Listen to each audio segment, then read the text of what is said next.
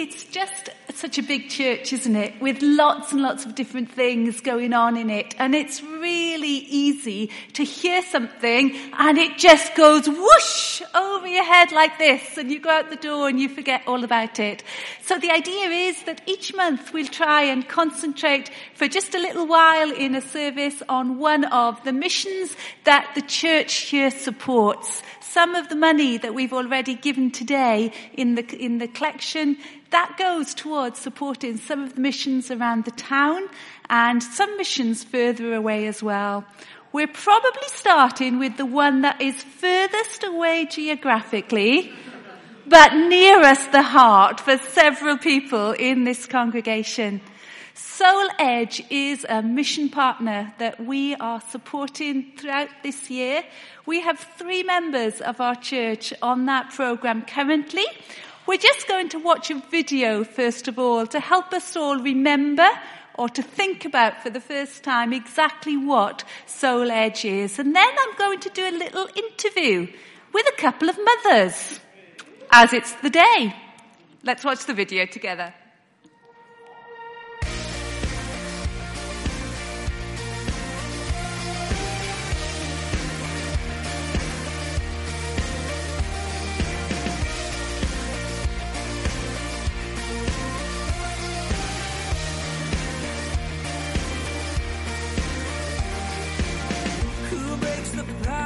I really thought I knew who I was and whose I was, but learning what I've learned, there's this whole other aspect to walking in identity that I'd never really known about.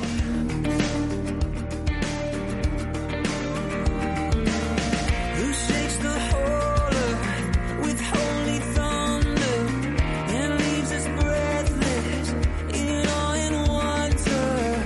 The King of glory, the King above all kings. This is amazing grace. This is unfailing love. That you would take my place. That you would. I never really thought of myself as a theology guy. I was never really, I always explained myself as a heart guy, and other people were mind people. And I was like, that's just not me. I'm a heart of Jesus kind of guy. And so hearing what Kiri had to say and how she related the Old Testament and the law and grace and all these things to Jesus, it really showed me how theology and all that stuff, there's no dichotomy there. There's no fight. There's no battle between the heart and the head. Chaos back into order. Who makes the orphan a son and daughter? The King of glory, the King of glory, who rules the nations with truth and justice. Back home, I've kind of longed for deep kind of friendships where I can really share my heart and share what's going on, and then also have fun alongside that. And here I've found so many opportunities to actually to invest in those relationships with the guys here, and they've reciprocated that, and it's been a real family atmosphere of living together, sharing stuff, whether that be food or whether that be spiritual stuff that's going on, or just average life stuff, and that's been really good fun. Jesus, I sing for all that you've done for me. For much of my life before this, I've been looking to worldly things to satisfy or to fulfill me. But the main thing that I've really grown in has been looking to God as my sole source of fulfillment and love. Worthy is the King who conquered the grave. Worthy is the Lamb who was slain. Worthy is the King who conquered the grave. Worthy is the Lamb who was slain. Worthy, worthy, worthy. Oh, this is amazing grace. This is unfailing love.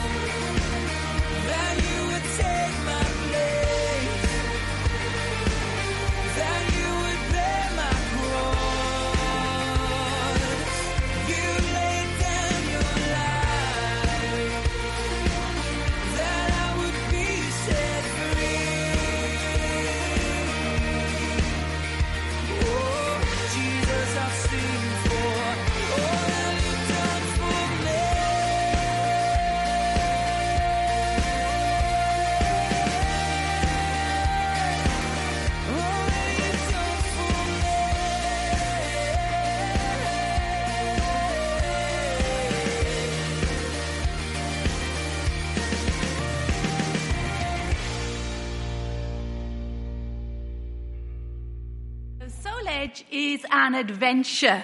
It's mission with a difference. It's trying to take young people out of their comfort zone, trying to give them lots of different experiences, and then trying to help them as they grow in Christ through the adventures that they have together.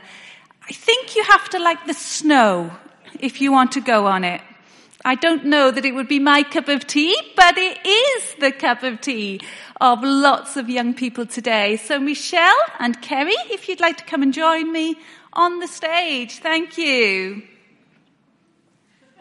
It made us cry. Right, have a seat. Oh, there we go.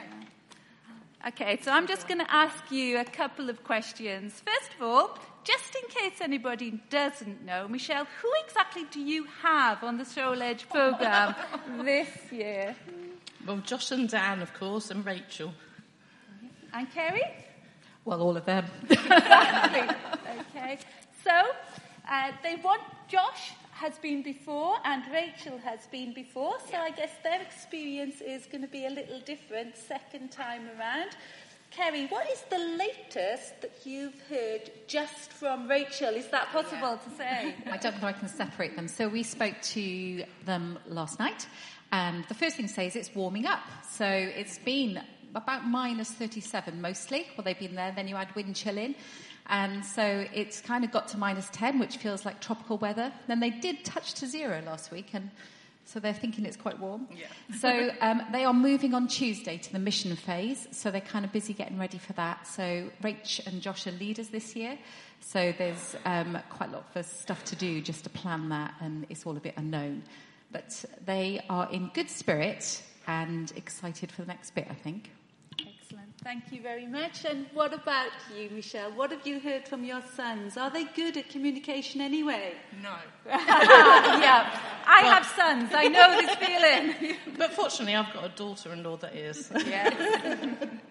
So, I heard this last week from Josh and Dan in little bits and pieces. They were really 13-kilometre ranch run. And for Dan, this was like, whoa.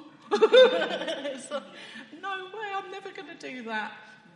Dan hadn't been very good with his fitness before he went out there, and it was all very procrastination all the time and didn't actually do very much. But he completed it, and he's so proud of himself, and Josh is so proud of him too. Yeah. So that was a big achievement. Excellent. Could you just tell us what the mission phase is actually going to be? Because this has been very much about discipleship so far, and them growing as individuals and as young people and seeing God's call on their life. What actually is the mission phase going to be? So they will now move to live with a group of First Nation people, and who live in the middle of nowhere, basically, another 10 hours north from where they are. It's not a part of Canada that generally people want to go to. So they describe it as being a third world in a sort of first world setting. So there's a huge amount of drug abuse, alcohol abuse, and a lot of fires in their homes from falling asleep with drugs and cigarettes and things.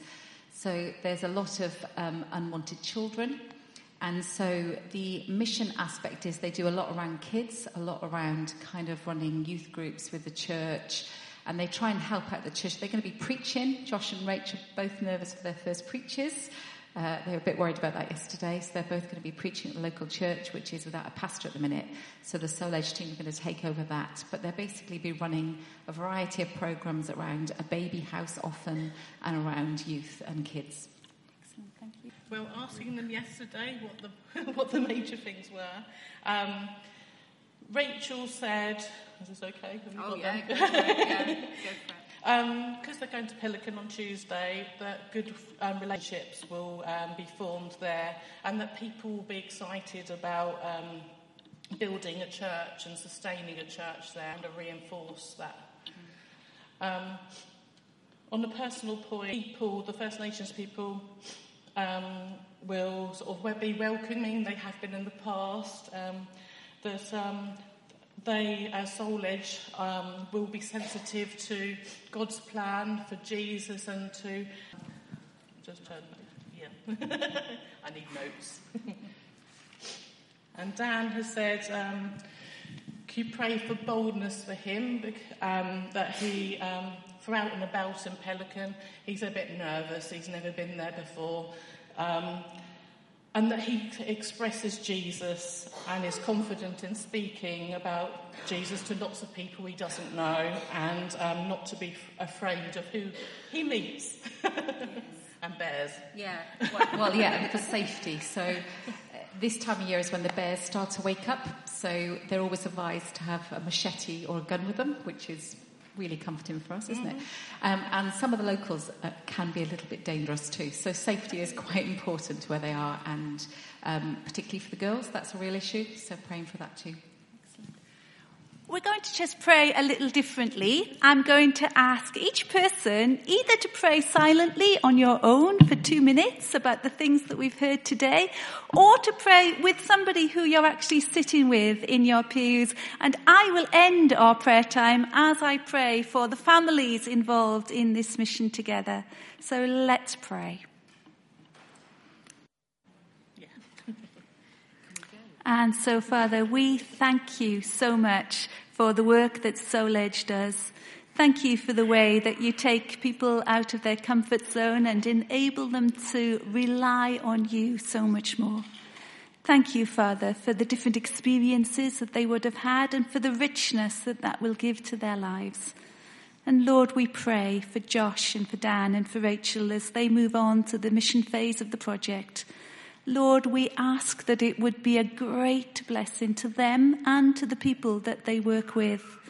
We pray, Lord, that it will be a time when you give them a real clarity of vision for their futures too, as they seek, Father, what's next, as they begin to think about what this adventure will do to them and to do to others because of them.